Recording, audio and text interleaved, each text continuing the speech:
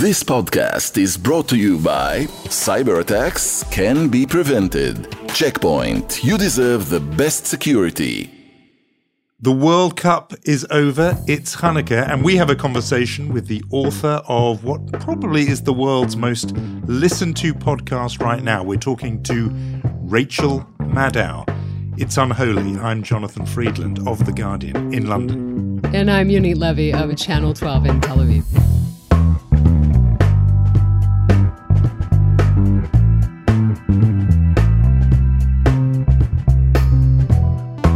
Unholy, Two Jews on the News from Keshet Podcast. So, Jonathan, it's been nearly 2 years doing this podcast, and I wanted to discuss, I think it's time to discuss the rift between us. And I don't mean the diaspora Jew, Israeli Jew thing, and I definitely don't mean the true gap between us, which is television journalists versus print journalists. That is a gap we'll never be able to bridge. I, of course, am talking about the fact that we will never agree on what is the best Jewish holiday, because you, intellectual spirit, think it's Pesach. And I, of course, know that it's Purim. Because what's not to like? You dress up and you have to drink. But I'm thinking maybe this holiday season that is upon us could be a compromise between us. Because Hanukkah is a nice holiday. What do you think? I love Hanukkah. I love it. As I overanalyze, because that's what we do almost for a living, I like it partly because it is so wintry and twinkly lights and it's dark and all those things, and it's cold and it seems warming. I don't get what it's like having a Hanukkah in 25 degrees and blue skies, which is what's happening where you are. So I was the understated line there. I heard you saying you like Hanukkah because it emulates Christmas, sort of. But no, it's like 20 degrees outside. Didn't actually say that. You see, you're projecting. Maybe. You're projecting your dim view of diaspora Jewry onto me. No, I think I'm quoting you from last year. But okay, fine, whatever you want to say. I'm kidding. But it is quite warm. And I can tell you that what it looks like from here, and especially from my parental viewpoint, is that we're the Holy Land in the land of holidays, and it's an 8-day vacation from schools.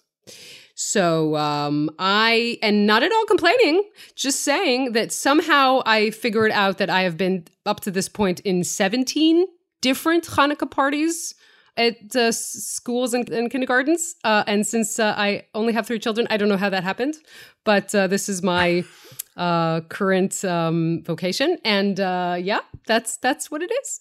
But I can tell you that we have special sufganiyot with the Argentinian flag in our neighborhood bakery. So that's nice. Which that's a nice takes us seamlessly to the World Cup. And I don't know if you watched it. I thought what you were going to say was the big divide between us was about watching football, which is something that wasn't part of my life a long time ago, but now is. And watching the World Cup final, it was a truly thrilling game. Funnily enough, I was at a sort of Hanukkah-ish gathering where sufganiyot were consumed, and slowly people began drifting over to watch the World Cup final. It was, some of the people in the room were there from the beginning, but others joined as it got more and more intense. And it was just one of the most terrific games. Well, finals for tournaments are often very disappointing and lackluster, sort of cagey games. This was absolutely thrilling. But one little small thought I had, because this is the season, Yonit, long-time readers of my column in The Guardian will know that always around this year, frankly, Christmas time rather than Hanukkah, I do try and write a column that is not one that makes you want to jump off a tall building, because very often readers tell me that columns of mine can be a tiny bit dispiriting. At this time of year, I try and give people a little bit of cheer, and I am working up a column which will be a bit more optimistic for the year ahead. And here's a little note of optimism, something I noticed partly in one of my own 2 children, but also around, was quite a lot of Brits were rooting for, supporting Argentina in this final. The football commentary, the commentators on the TV and radio were very clearly hoping Argentina would win because of this romantic fairy tale story of Lionel Messi, the world's greatest footballer who had never won this trophy, and this would be the crowning glory. It was his last World Cup match, and could he do what had eluded him until then? But what struck me as being hopeful was lots of Brits were just sort of all in for Argentina. Now, you could be grumpy about that and say that's because British people don't like the French, which, who were Argentina's opponents, and there's something in that. But 40 years after Britain and Argentina were at war, I mean, a shooting war which left hundreds dead, hundreds of British service people dead, here there were, not as if they'd forgotten that, but sort of as if they were ready to move on and put that to one side. And I sort of thought, okay, there's something hopeful about that. In my living memory, it was all argies and sinking the Belgrano, and here people were just taking delight in this football triumph. So I think there's an optimistic lesson there, even for people who are not necessarily obsessed with the game itself. So I'm wondering if to bring us all crashing down and say that you know how Israelis always watch any international whether it's football or the Eurovision, right? It's like, what happened in World War II? Let's see that through that prism. So someone wrote on Twitter when this was going on, like, who are we going to support? The government who once cooperated with the Nazis or the country that the Nazis escaped to? So that was that was my non-optimistic take. But it was a great game. Even I watched. That was really great. And a good story. No, it was thrilling. That is sort of, by the way, what you said in how the Israeli press were covering it. I do have that impulse in me, and I fight it, as I think you know, because there is a little bit of me that still does that, puts it through that prism. But in this case, Brits didn't do that, even though the war of Britain versus Argentina over the Falkland Islands, the Malvinas, as Argentina would say it, is much, much more recent, just 1982.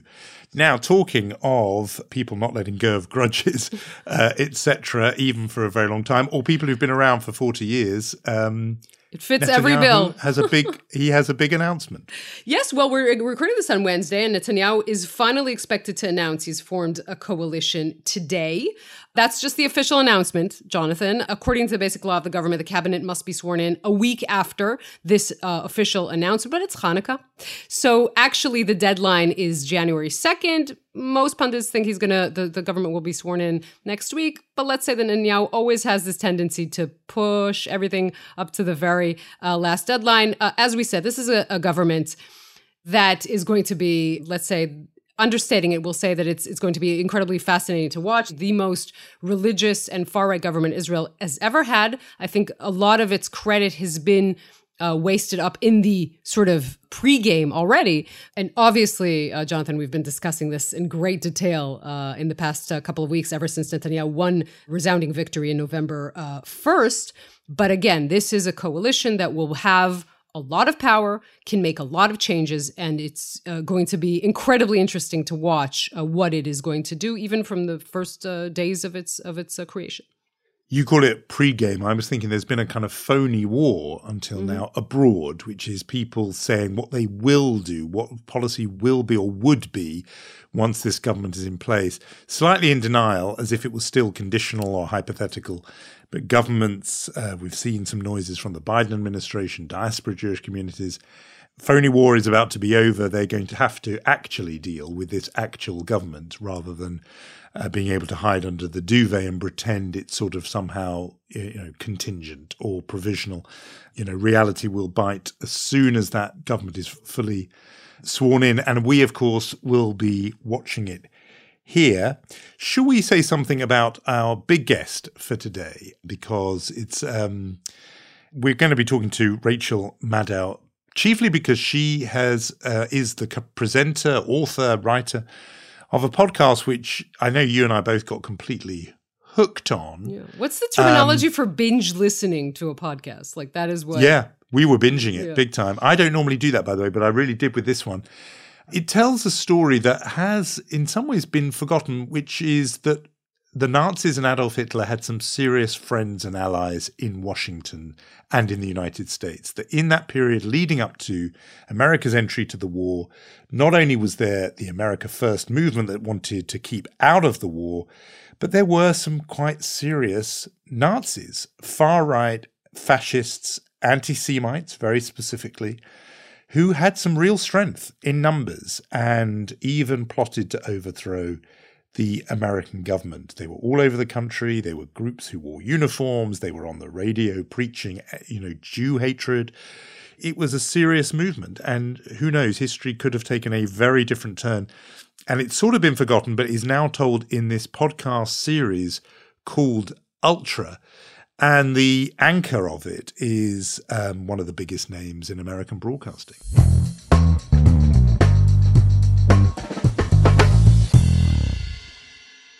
Rachel Maddow, host of The Rachel Maddow Show, is the face of MSNBC. She is a cable news juggernaut and really the defining TV journalist of liberal cable news in the U.S. Her new podcast, Ultra, is a spectacular success. It tells the story of a plot to subvert American democracy and to institute fascism in the 1940s. It really sends shivers down your spine and is eerily relevant to today. We'll discuss all this and more. And Rachel, thank you so much for talking to us today on Unholy. I'm so happy that you guys asked me to do this. I'm thrilled. Thank you for listening to the podcast. Thank you for saying those nice things. I'm really excited to talk to you guys. We love the podcast, so we're so excited to have you on ourselves because it is completely riveting and tells a story that I think very few people will have known before. In fact, you make a point of how little known this story is. One of your interviewees in the show is a historian who says if you even went down the corridor of her office in the university department, you wouldn't find more than one person who knew anything about this. You tell us how much you want to tell us about it, but I'm curious to know the extent to which you knew any or some or all of this story before embarking on rendering it for a new audience through this podcast. I knew the tiniest little sliver of it. And this isn't actually what I set out to do a podcast about. I was interested in something a little bit later on in the timeline. I was actually interested in the origin of American Holocaust denial, because for all the other things that Holocaust denial is, for its origin points in the United States, it was just truly bizarre because it emerged at a time when, among other things, there were not only lots of refugees in this country, but there were lots of American GIs who had laid their own eyes on the direct evidence of what had happened. And Holocaust denial started early and very specifically. And it turns out there are some very unusual, very personal stories about where it came from and why. And I was interested in that freak show. And in trying to tell that story, I, started reading and ended up getting to this backstory, which I knew a tiny sliver about. I mean, I knew I had done a little bit of work on a sedition trial that happened a few decades ago in Fort Smith, Arkansas. And I had been thinking about that because we have the big sedition trial around January 6th. And I had this sort of vague sense or semi-informed sense that, hey, sedition trials happen very rarely in the United States and they often fail. And I knew there had been something about that around World War II, but that was kind of it.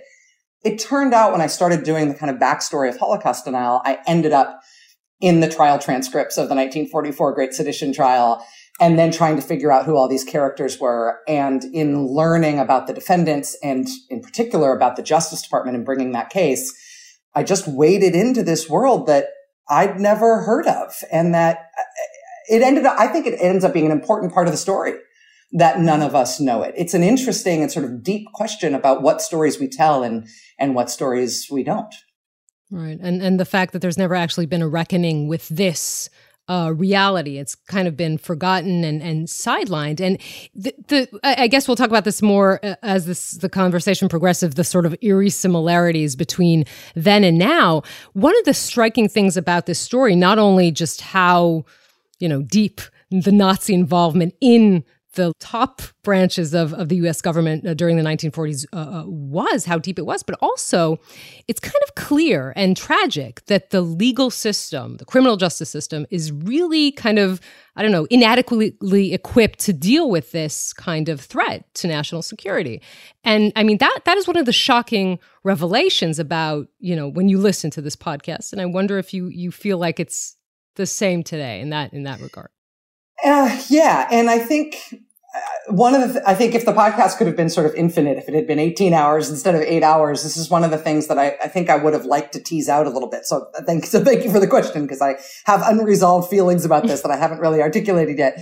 But I feel like the way in which the justice system is inequipped to deal with a threat like this is multifaceted. I mean, in one part of it, it's that, under the Constitution, we have the right of free speech and the right to associate freely. And that means you have the right to say and think horrible things and to associate with people for horrible purposes. Part of what's difficult about prosecuting something like this is is that we rightfully have protections to do all sorts of terrible things under the U.S. Constitution. And that just creates a fundamental baseline over which your behavior needs to rise before it is no longer subject to those constitutional protections. Then there's a sort of almost definitional problem in terms of prosecuting sedition, which is that if you are being brought up on sedition charges, it means by definition that you tried to overthrow the government and you failed, because there is still a government to put you on trial for sedition. Had you succeeded, you'd have everybody else up against the wall.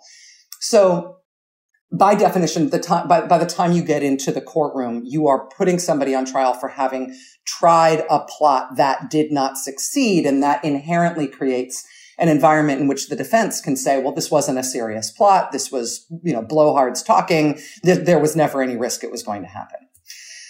But then there's also this kind of technical thing that happens in trials like this, particularly when you're talking about a group that believes it is powerful enough to actually overthrow something as big and strong as the U.S. government, which is that a conspiracy to do this tends to involve a lot of people. And it's hard to put a lot of people on trial because everybody's entitled to an individual defense. And because if you get 28 defendants in the courtroom at once, you better have the world's most technically skilled judge, or the court case is going to run off the rails. And that's what we saw, part of what happened in 1944.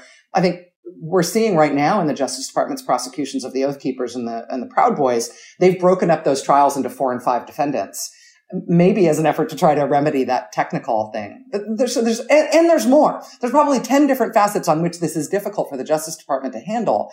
Doesn't mean that the Justice Department should be excused from trying to take this on. These are, in many cases, crimes. But I think there's a reason why people involved in these sort of things tend to get tripped up on other crimes, and very rarely actually convicted on sedition, insurrection, treason, some of the sort of top line, almost biblical sounding crimes that attend to these things. I mean, in your needs question and straight away in your answer, you've got to the parallels of then and now, even in terms of how you got into this story. Mm. I mean, we should just say in a sentence or two, I mean, you sketch out not just this chaotic kind of zoo of a trial in 1944, but the whole world that this came out of, that there was all this panoply of far-right, anti-Semitic, fascistic groups in America in that period that were doing, tons of propagandizing to keep America out of the war, against, the Jews in their own country, against Roosevelt, and for a kind of totalitarian overthrow in the United States. So even before we get to the trial, it's a chilling world you sketch. But you go out of your way, I really noticed it, to not allow the listener to be simplistic about the parallels between then and now. And the bit where you do it is so interesting to me because it's this figure, Father Coughlin, the big broadcaster of his day, who is on the radio just pumping out really vile and particularly anti-Jewish stuff, massive following, tens of millions of listeners. And I think you're almost addressing your regular listeners and viewers there and saying, it will be easy to draw a direct line from this person to the talk show hosts of today. But be careful with that, because what he's doing is, in a way, I think you say, effectively so much worse, what Coughlin did. It's not Sean Hannity, it's not Tucker Carlson, it's a whole other level of hate, etc. People who know something of your story, that's fascinating as well, because you began as a guest, a contributor, I think, on Tucker Carlson's show when it was on MSNBC. So maybe there's still a friendship there or whatever, but I think there's a bigger reason why you're going out of your way to not allow there to be that easy link. So what is that thinking? I think in part because of my job, because people are used to seeing me talking about current events. Whenever I talk about historical things, I think there's a tendency for people who know me, or even who just know me by reputation, to think that I'm speaking in code about today. And occasionally, I am speaking about today, but I try to be explicit when I'm doing that. I mean, The thing about history is that it doesn't repeat. It does rhyme. And so it's worth being precise about where there are parallels and where there are not. And I think what is partly relevant about Coughlin, or more relevant about Coughlin than any analogy we can draw between him and some popular figure in right-wing media today, is actually not about him, but about the size of his audience. Like the thing that's important to me about Coughlin is not that just that he was influential, or just the content of his anti-Semitic and radical right-wing violent urgings to his audience. It was that so many Americans loved it and were hanging on his every word. The parallel is not Coughlin. The parallel is us. What we should worry about when we look at that example is not who's that guy today, but how is it that we are the country who thinks of ourselves as united and willing to sacrifice and travel the high seas to go take on fascism abroad as in our greatest generation's moment of leadership to go tackle Nazism, while the largest media audience ever assembled in American history to this day was listening to this guy every week who was saying the Jews deserved it. That's the parallel to make. And so I think it's easy to kind of focus on the bad guys, and it's easy to create facile analogies. And, I'm not looking for a Trump in history. I'm not looking for a Fox News in history. I'm looking for us in history. Because one of the poignant lines that I think jumped out at Jonathan and at me when we were listening was that fascism happens recurrently. You say that in I think it's the last episode, but really this is a cycle. It's a very sad, tragic, even dark view of America. Mm-hmm. And I think it's practical. The bases of a sort of fascist appeal in the United States are consistent, right? That there is a glorious past that it would be great if we could return to. In that glorious past, we didn't have this alien or parasitic element that had ruined everything. If we could expunge them, we could return ourselves to our former glory. And part of what's in the way is that those parasites and alien elements get a say in what's happening in our country.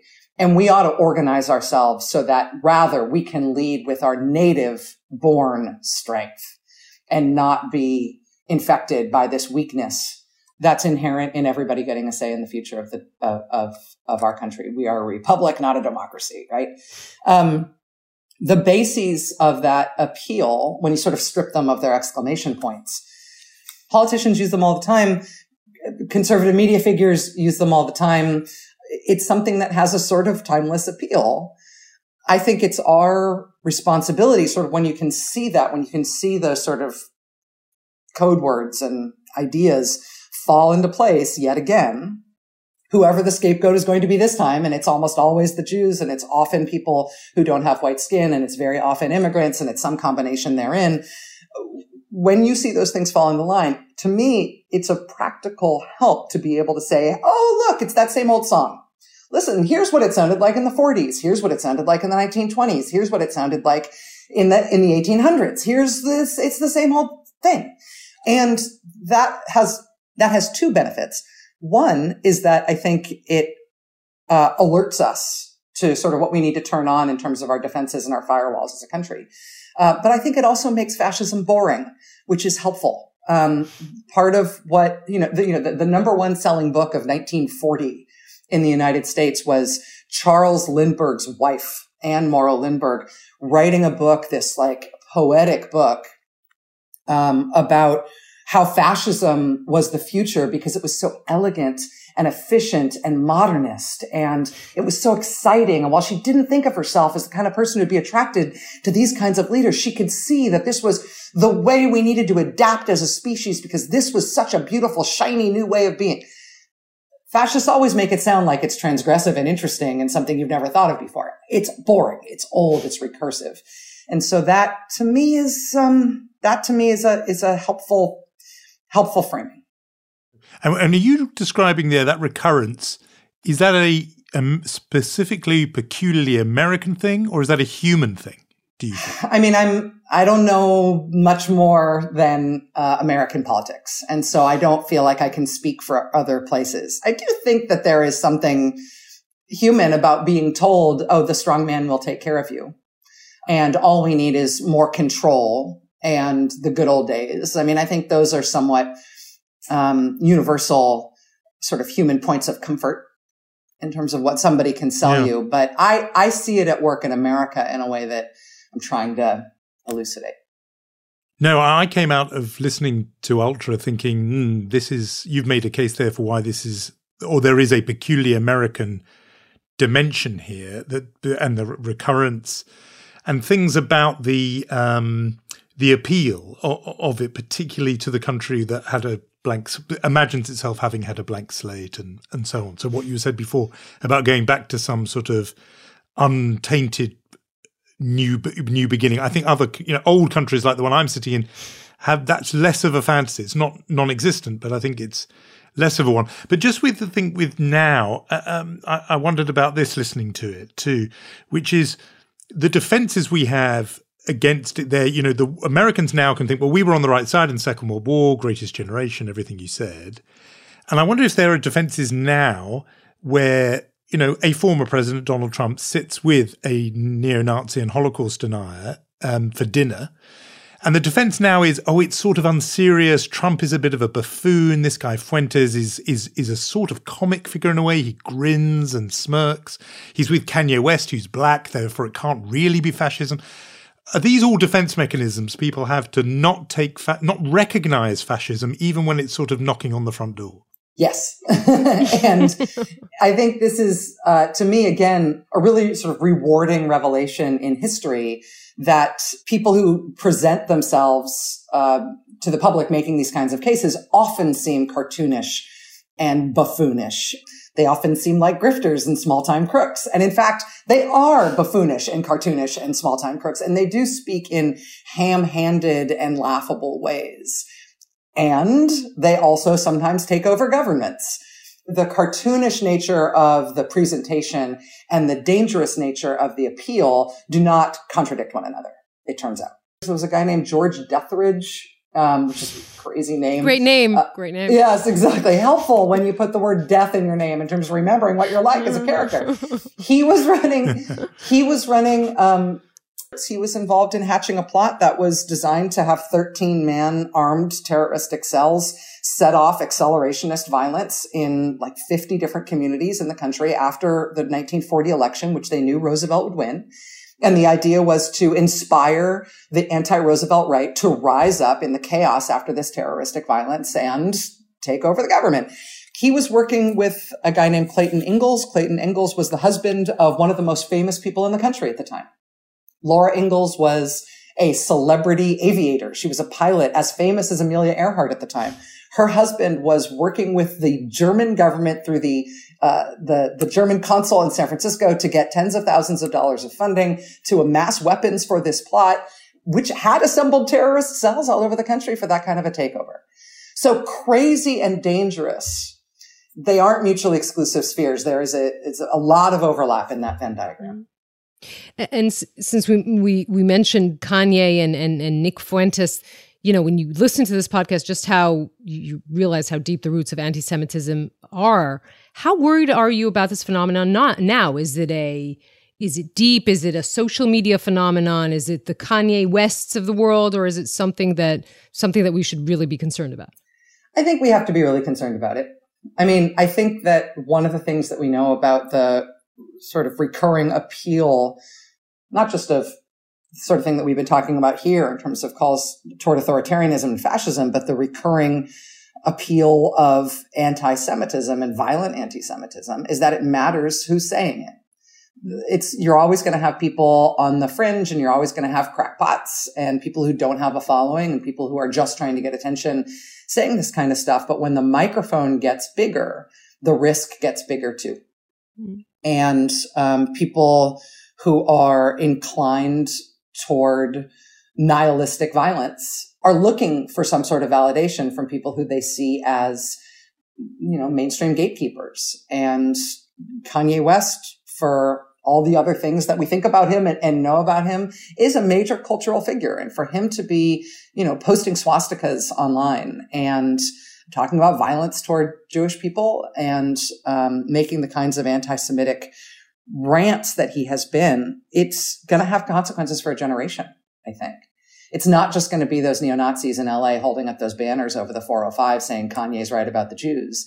It's going to be a generation of young men and others who will use him as a touchstone, both as a gateway into that kind of rhetoric and argument, but also as a legitimizing force. It's super, super, super dangerous. And I think that's why the concerns around Elon Musk and the decisions he's made around Twitter are not just celebrity and business pages intrigue. It's got real consequences for us as a democracy.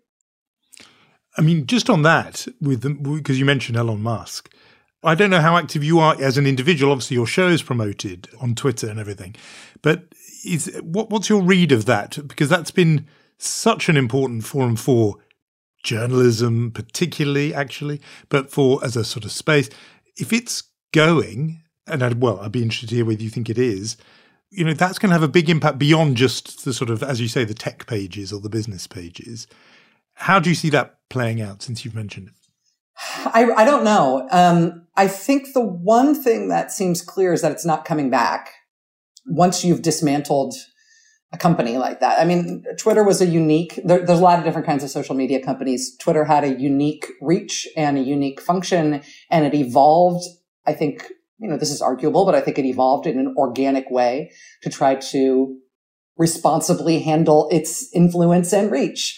And it, overreached in some cases and underreached in others and made some mistakes and corrected. It was a iterative process in terms of how Twitter developed as a company. And when you come in and fire everybody, and literally just eliminate the structures that were created to try to responsibly handle that traffic, you can't recreate them because there isn't a template for how to be a social media company that big and particularly that influential in the news space, which is such contested space and also so important. And so I don't think it ever will be what it was. Now, what it's going to be instead, maybe it's going to be the mouthpiece and the effective state media for some sort of ideologically specific and perhaps foreign aligned interest. Because it's been noticeable, isn't it, that Musk is, with his little polls of people, they're often, they sound like they're, backing a Vladimir Putin position on Ukraine or sometimes on China. I don't know how to read his politics. I'd love to know what you think, whether he is himself some kind of far-right white nationalist or just somebody who loves giving those people a platform.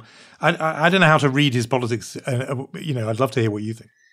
I really prefer never to think about him. So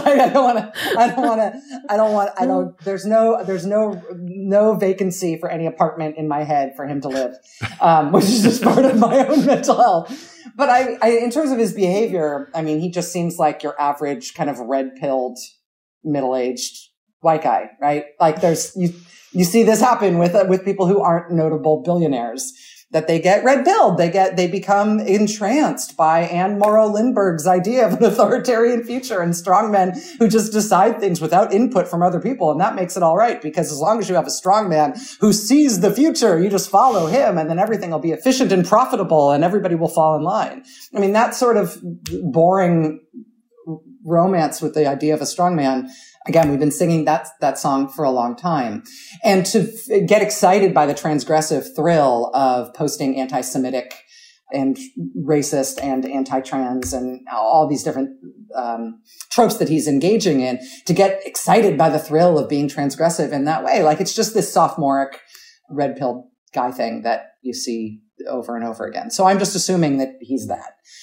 In terms of what happens to Twitter and its influence, again, I do think that there's a chance that it just kind of reduces down to a toxic isn't the right word, but a sort of one of these, slightly larger than normal bad actors online in terms of, in the same way that 4chan, 8chan, and any of the propaganda outlets that are supported by Russia or other bad actors exists. It could be that. It could also just disappear. It also has a lot of debt, and who's going to pay that debt? Does somebody buy it who then turns it into a plaything? I don't know.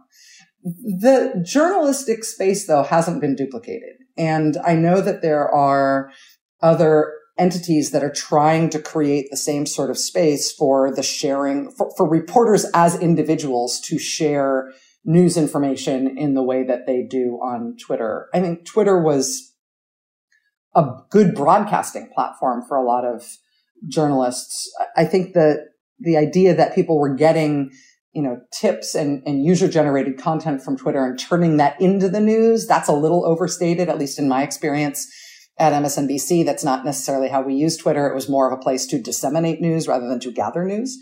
But we'll see if somebody else can recreate that. I hope so, because I do think that there's a place for real-time news-based information, outside of news organization websites. That would be helpful to have a home for. But while Twitter is sort of in this free fall, and it really was this, a news source or even an agenda setter, when you look at like the map of what is going on right now in the United States, and that there are a lot of people who think that the news is kind of calcified into echo chambers, right? That people listen to the news that they want to listen to. This reminds me, you had many conversations with Jon Stewart, and he used to say always, to talk about MSNBC and say, you're doing kind of the ideological arms race with Fox News. Is that helpful? That reality that we live in, that everyone believes in what they want to believe in. You can have all the information in the world, but it doesn't mean anything. The January 6th investigation was all televised, but people can still believe that, the whole thing was rigged and Trump won the elections. That was a long, convoluted question. I apologize. Well, it's more of a topic than a question. I think that there's a difference between, presenting news information and talking about how you feel about the news. And those are two different things, and they have two different functions. And I think people do find comfort in hearing people express their opinions about the news and sort of emote about the news in ways that they identify with or that resonate with them. I think that's real. And I think there's also echoes of that in history. Part of the history in the 1930s and 40s, in terms of going back and looking at that era in history, is that, certain newspapers were definitely a comfortable home for Americans who thought that we shouldn't be in World War II, or that if we were going to be in World War II, we should be on the other side. There were news organizations in the United States who were a comfortable home for Americans who had that point of view. And some of the great journalistic scandals of the time leading up to World War II involved some of those papers. There's a good case to be made that one of the senators, who was an isolationist senator who features in Ultra, may have been the source of the leak of Roosevelt's plans for the expeditionary force, the American army in Europe, just before Pearl Harbor happened. And that was published in a Chicago isolationist newspaper on their front page. This stuff, again, it isn't new. When it comes to presenting the news, though, take the example of the January 6th investigation. I think there isn't a parallel to be drawn. There isn't a mirror image between MSNBC choosing to broadcast the hearings and cover them and Fox News saying, we're not covering them and you shouldn't watch them. Right. There isn't a mirror image there. There's one side there that is covering the news and the other side saying, no, we refuse to acknowledge. Let's talk about Hunter Biden. Yes, exactly. Let's talk about Joe Biden's grandson's veterinarian's niece's TikTok account. And by the way, subpoenas are coming. It's just, you can criticize me for who my audience is if you want, but I don't think in terms of who the choir is when I'm preaching. No, but the interesting, Jonathan mentioned this. You can see these great YouTube videos online of you in conversation with Tucker Carlson. This is 2005. He had a show on MSNBC. You were a pundit there. It's a lovely conversation. They're really nice conversations. And you say this can't exist in the world anymore. This kind of conversation, where can it live at all? What changed? Did he change? Did the discourse change? In 2005, this is hypothetical, and maybe this isn't helpful, but in 2005, had Tucker gotten on the air on MSNBC and been like, immigrants are dirty and are making America a dirty place, and there is a secret plot by an international cabal to replace white people with non-white people, and you white people better get it together. If he had said the things that he's saying on Fox now on MSNBC in 2005, he would no longer have a show on MSNBC in 2005. Right? I think styles change And, one of the things that I don't do on MSNBC, and I haven't done since I've started there at the beginning, is I don't put on a Punch and Judy show where I bring on somebody from the right and somebody on the left and say, light rail policy, you guys fight. And then we watch the fight, and I don't bring on a panel of 6 people at a time for everybody to say one word. And then nobody remembers what the topic is again. Like I do one-on-one interviews almost exclusively with newsmakers or experts or reporters. That's a stylistic thing. But honestly, I think to get to the root of what you're asking about, I don't believe that it reduces the value of a news product, of a newscast, of a discussion led by a host on TV about the news, to know where the host is coming from. I was raised in an era where all the newscasters were these sort of voice of God, objective, ostensibly objective non-entities who absolutely had a subjective take on the news that was manifest not so much in what they were identifying explicitly as their opinion, but was manifest in what they chose to cover and what they didn't choose to cover and who they allowed to speak on it with authority. And that sort of false sense of non-subjectivity among supposedly objective non-entity newscasters is something that deserved to die because it was false. Growing up as a kid in the Reagan era, as tens of thousands of Americans were dying of AIDS and the president wasn't talking about it, and when the White House spokesman spoke about it from the briefing room, it was in veiled anti-gay jokes. That being covered is as if that was the appropriate, that was the national take on what was going on with that epidemic at the time.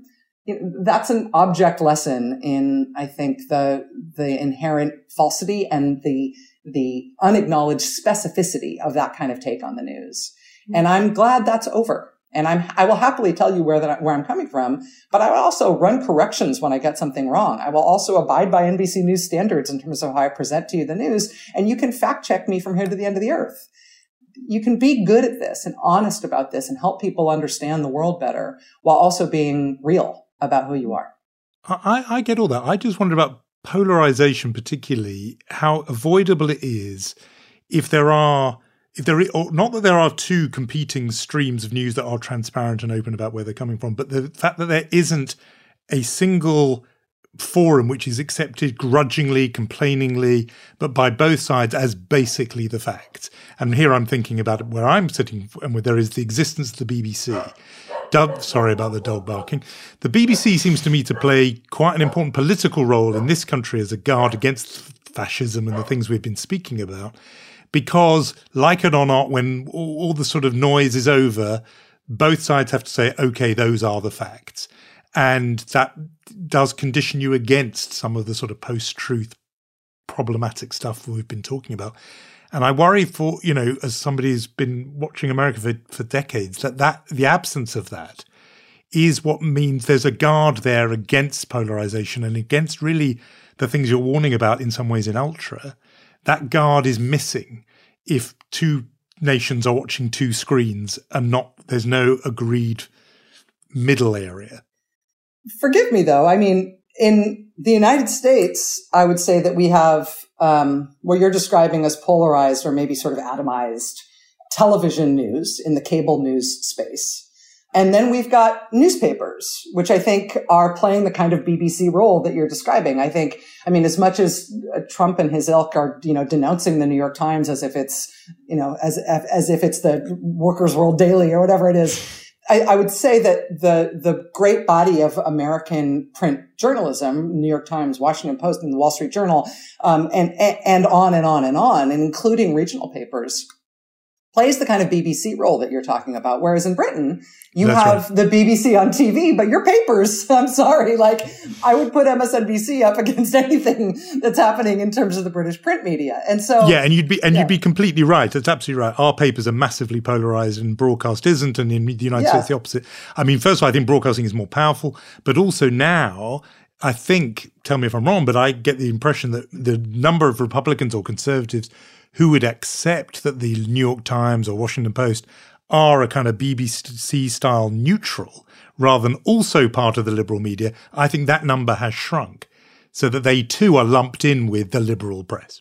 Sure. And the right has been making that case forever, right? So like in 1972, before Spiro Agnew is forced out of the vice presidency just ahead of Richard Nixon being forced out of the presidency in the Watergate era, the California Republican Women's Conference is turning up to hear him give a speech where he's saying, I will not resign if indicted. I will not resign if indicted. And they all turn up, all these Republican women in the early 70s when the technology for recording things was not that handy.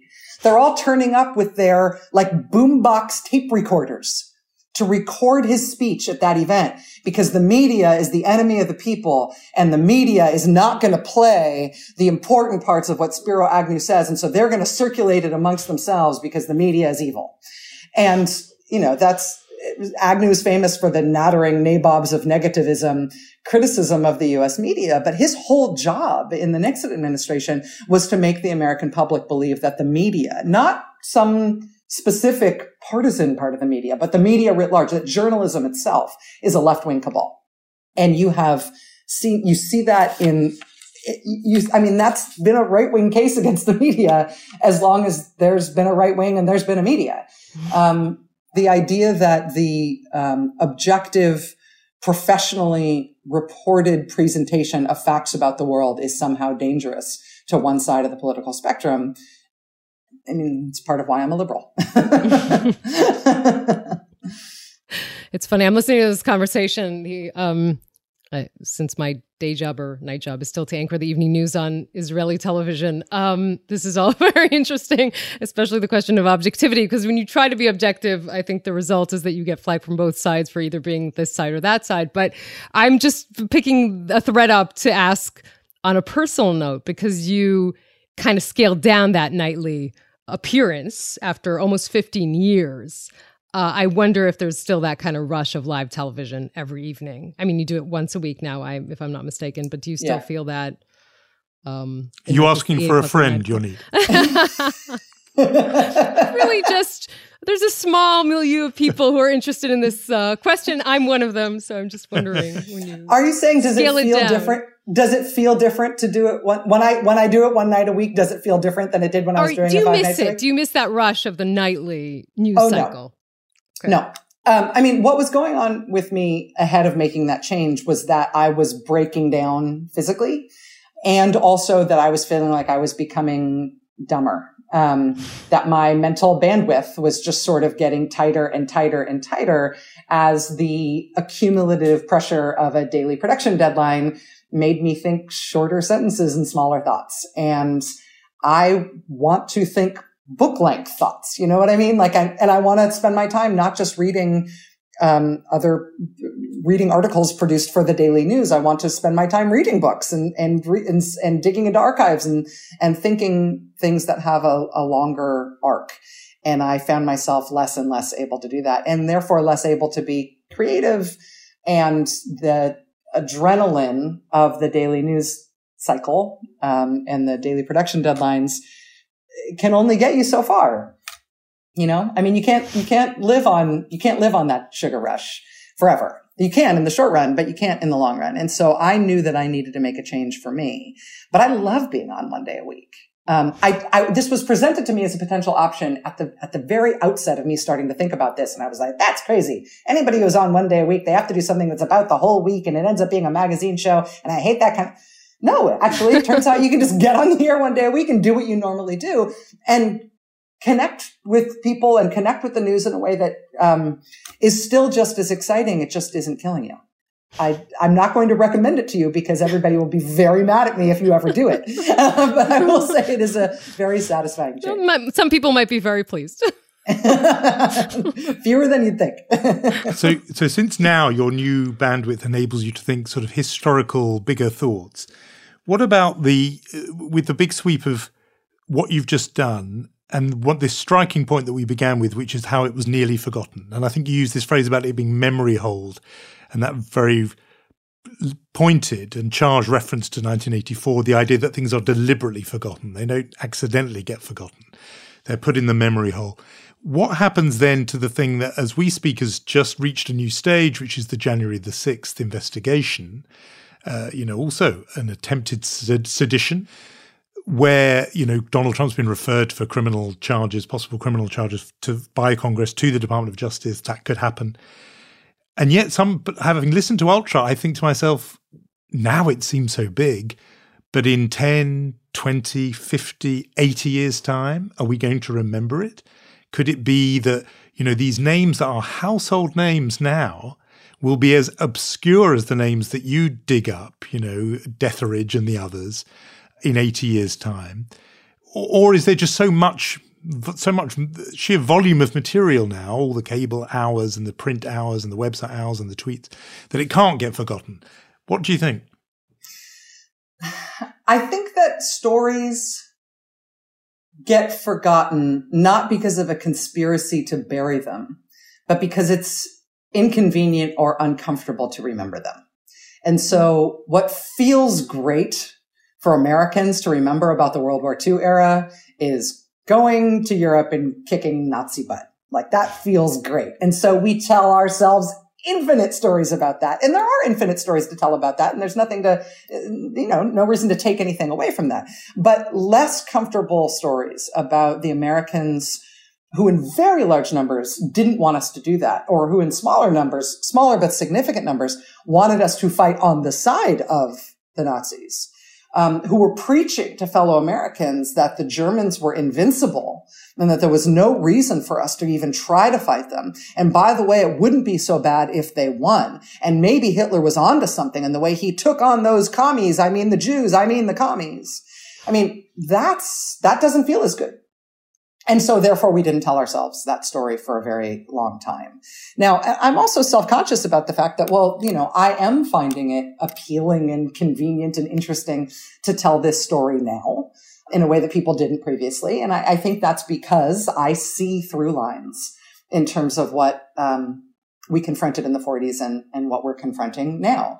Most transparently, the appeal to authoritarian form of government, the critique of democracy, the rise in anti-Semitism and scapegoating attached to people with real political power. Like, I see the parallel. And so therefore that story from the 40s is now has appeal to me, and I think has resonance for people who are hearing it. The other part of it, though, and you could take this as sort of good news, or just sort of sterile diagnostics, but losers get forgotten. Which is a nice, side story that history tells, that history can run them over, right? That's nice. Yeah. I mean, part of what happened with this fascist plot that I read about from the pre-World War II era is that, again, part of what's interesting to me about it is that it involved a lot of people with a lot of political power. There was a paid, high-ranking, very skilled Nazi agent operating in Congress, working with at least 24 members of the House and Senate to distribute the Hitler government's propaganda to American houses, to American homes across the country. It was a big plot. But the members of Congress who were involved, a lot of them were household names. They were the most powerful people in representative government in the United States. And part of the reason we don't know this story is because they went from top of the heap to turfed out by the voters or by their political parties and forgotten. And that's what history does to you when you end up on the wrong side of something like this. And there is a form of political accountability for you in your lifetime. That's what you want, in a way. But it then creates a challenge for those of us to go, dig through the history to find these guys, to see how far they fell. That's part of what I love about this kind of work. So what can you tell us about the Spielberg adaptation? And can we all agree that John Rogge has to be George Clooney? Like, can we do that? Can we be on the same page on that, at least, Your lips to God's ears. Please, please. I would love that. I can't really believe it. While the podcast was still underway, I heard from Mr. Spielberg about his interest and when you say still, you mean it hadn't been aired yet?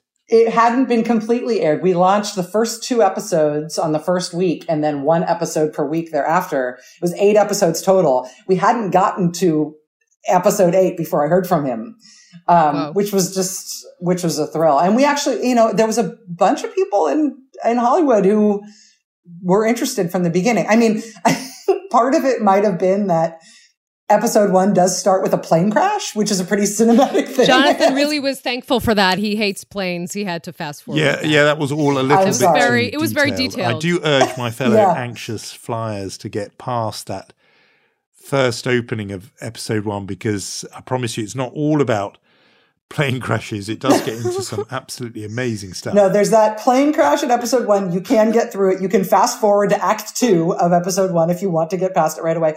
There is a notable appearance of an airport in episode 8 in the final, but there's no plane crash. No, that's fine because they're all on the ground. Yes, I love they're that. all on the ground. That's all good for me. And we do have the weird Nazi flyer, the pilot lady who drops the anti-war leaflets on the White House, and then her husband gets involved in the plot with George Deatherage. There's a lot of weird flying things. Maybe it's good for people who don't like I mean, planes. this is a very niche point, but what is it with these aviators? I mean, you have the other one, Laura Ingalls. Laura Ingalls, yeah. What is it about the aviators and fascism? There's something going on there. This is inside for people who have already listened to the podcast and who thought about it too much. Hello.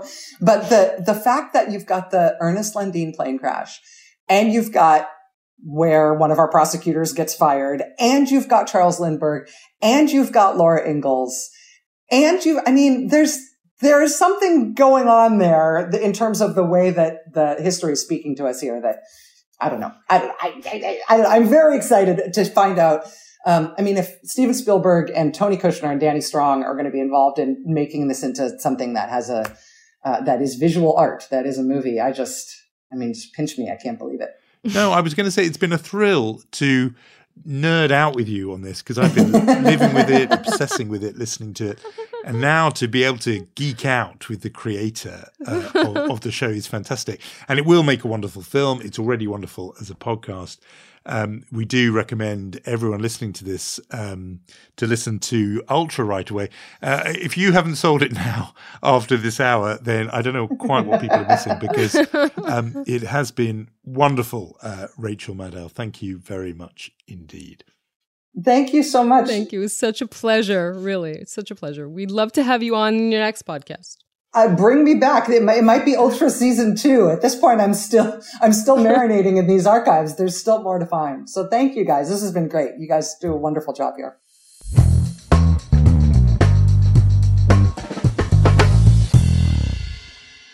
That was a fascinating conversation. There's so much to say after it. And I think we could have gone on and on talking about it, especially about the podcast. But I think that an interesting point in what we were talking about, right? And in the story of 1940, and I think in the eerie similarities that resonate today, is the issue of what do you do when you have the information? I mean, then it's very prominent in the story of the podcast of the story of this whole plot to subvert American democracy is that it took good people who tried to put the information in front of the American public. And we live in a time where the information is more available. But I think the question, and by the way, it's relevant to the book you wrote, Jonathan, the escape artist about Rudi Verba trying to escape being Auschwitz and trying to bring the information about Auschwitz to the world. But then there's this gap. What do you do with the information once you have it? Do you act on it? Do you ignore it? Do you throw it into a drawer? Do you accept it? Maybe that is the salient question. That is something that is very, very interesting. And about Rachel personally, it was so interesting to me to hear about how, you should be candid about your opinions. That is something I think that is arguable, but you can't argue that she is a professional, that she is incredibly serious and in-depth. And she changed the face of cable television in America. I mean, look, this is someone who came in 15 years ago, started her own show, said, I'm going to do a 15-minute or a 20-minute monologue, which sounds like anti-television. And she won Larry King, right? I mean, it's astounding to think about even today. I think it was a really great conversation. I think the point about information is fascinating because of the connection with what she does. Mm-hmm. And in a way, there's this fascinating sort of plea she makes at the end of the series, Ultra, where she says it wasn't just down to the authorities. They actually couldn't really cope with it, or politicians. In the end, it required all these citizens to do their bit. And she mentions, different citizen activists, but she also mentions journalists at the time in the 1940s who played this role I thought very clear that she thinks there's a duty there, and it's one she's involved in Now she's much more sophisticated in that she doesn't make the parallel crudely, but the notion that there is a kind of obligation on civil society to deal with these threats, and the media is part of that, and that she takes that responsibility quite seriously. And I think that came through in the conversation too, even about how she's made this change away from 5 nights a week to 1 night a week. She wants to do things, longer form journalism and other things. There's a kind notion, I think it ties together that all, I suppose is what I'm saying, the form and the content. The story she's telling in Ultra is about a duty that exists on people in the public sphere, including journalists like her. So I thought that was really fascinating. If you haven't been sold on it already, do listen to Ultra over this holiday period. In between donuts, you can binge on Ultra, even if you don't want to binge on donuts. We have awards to hand out. Yoni, what kind of mood are we in? Are we in a generous mood where we do mensch first, or do we? I thought generous means we leave our listeners with the good holiday spirit and then do mensch last. Yeah. No, I think it's okay. It. Very good thinking. So I will jump in with the chutzpah because that's what I know how to do. It's my national pastime. This still connects to a little bit of Israeli politics. You didn't think I'll let you off the hook with those few minutes. So I do want to talk about Roni Al-Sheikh. Roni Al-Sheikh is the ex-police chief in Israel. And he gave an interview to Channel 12, a channel I know well, yesterday evening. And he said this about the Netanyahu cases and the Netanyahu's trial that is ongoing, of course, today. He said he thinks that the Attorney General should seek a plea bargaining with incoming Prime Minister Netanyahu. He said, quote, "In the current situation, I would definitely recommend for the trial to end." He says, "I'm speaking as a private citizen, but our democracy is not yet ready to prosecute a sitting prime minister." Now, you can say whatever you say about this stance specifically. There are a lot of people who think that in Israel, behind closed doors or not behind closed doors, right? Even in the anti-Netanyahu camp, people are saying the ramifications of him being on trial are so severe, they're worse than the corruption cases themselves. That's maybe a legitimate stance to hold. But when you are the ex-police chief and you're the person who oversaw these investigations and recommended, right? The police recommended to indict Netanyahu. It's a problem to say it out loud. And the trial continues.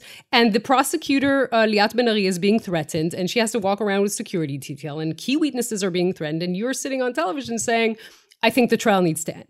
So I think that is just a little bit of, a reason for him to receive this award this week. Yeah, no, I'm not going to challenge that one because... that's a sort of serious threat to, liberal democratic norms when people don't observe those boundaries, and that's a crossing of a line. I also am not going to contest it because the committee, the awards committee, has been in almost permanent session the last 24 hours or so over the Mensch of the Week nominee, which comes as a suggestion from our friend, long-time listener, Raymond Simonson, who runs JW3, the big Jewish cultural centre in London. Controversial because we did hand the Mensch of the Week award to a Brit, indeed a titled Brit, just last week. Sir Lindsay Hoyle, Speaker of the House of Commons. So some reticence to give it to a Brit another for the second week running. And yet Raymond Simonson suggests King Charles III as Mensch of the Week. And so obviously we've been in deep conclave discussing this, but the prompt for this is coverage, which people may have seen because the video of it went to various places around the world, of his visit to JW3. The King visited there just last week. And says Raymond Simonson, he was a complete mensch. He spent time there with food bank volunteers, talking to refugees who run and participate in a cooking project at JW3. And then the bit that was, made it onto social media was with a group of 25 Holocaust survivors at a Hanukkah lunch where the survivors sort of encourage him to join a group who are dancing to a klezmer band as they played To Life L'Chaim. And Charles does that sort of royal dancing, which is not half dancing and half kind of not. But he's holding their hands and with them. And the moment obviously meant a huge amount to those survivors, but also to the wider Jewish community.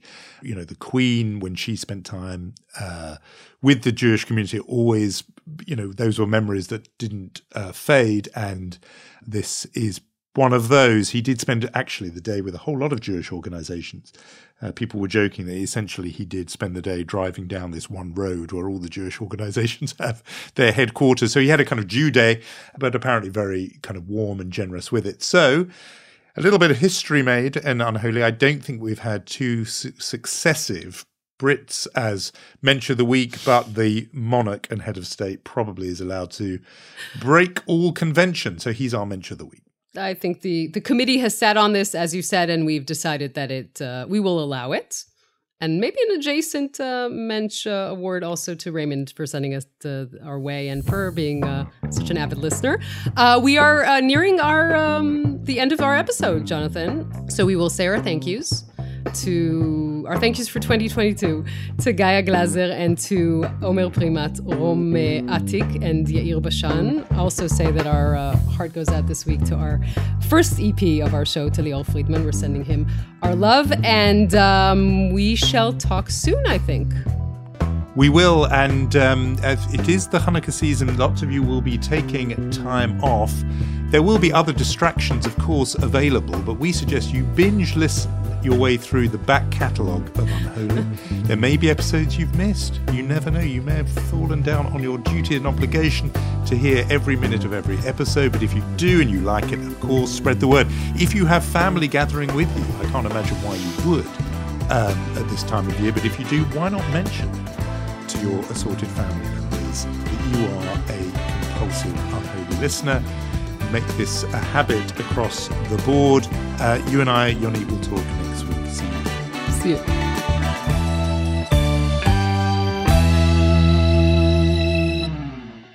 This podcast is brought to you by Cyber attacks can be prevented. Check Point. You deserve the best security.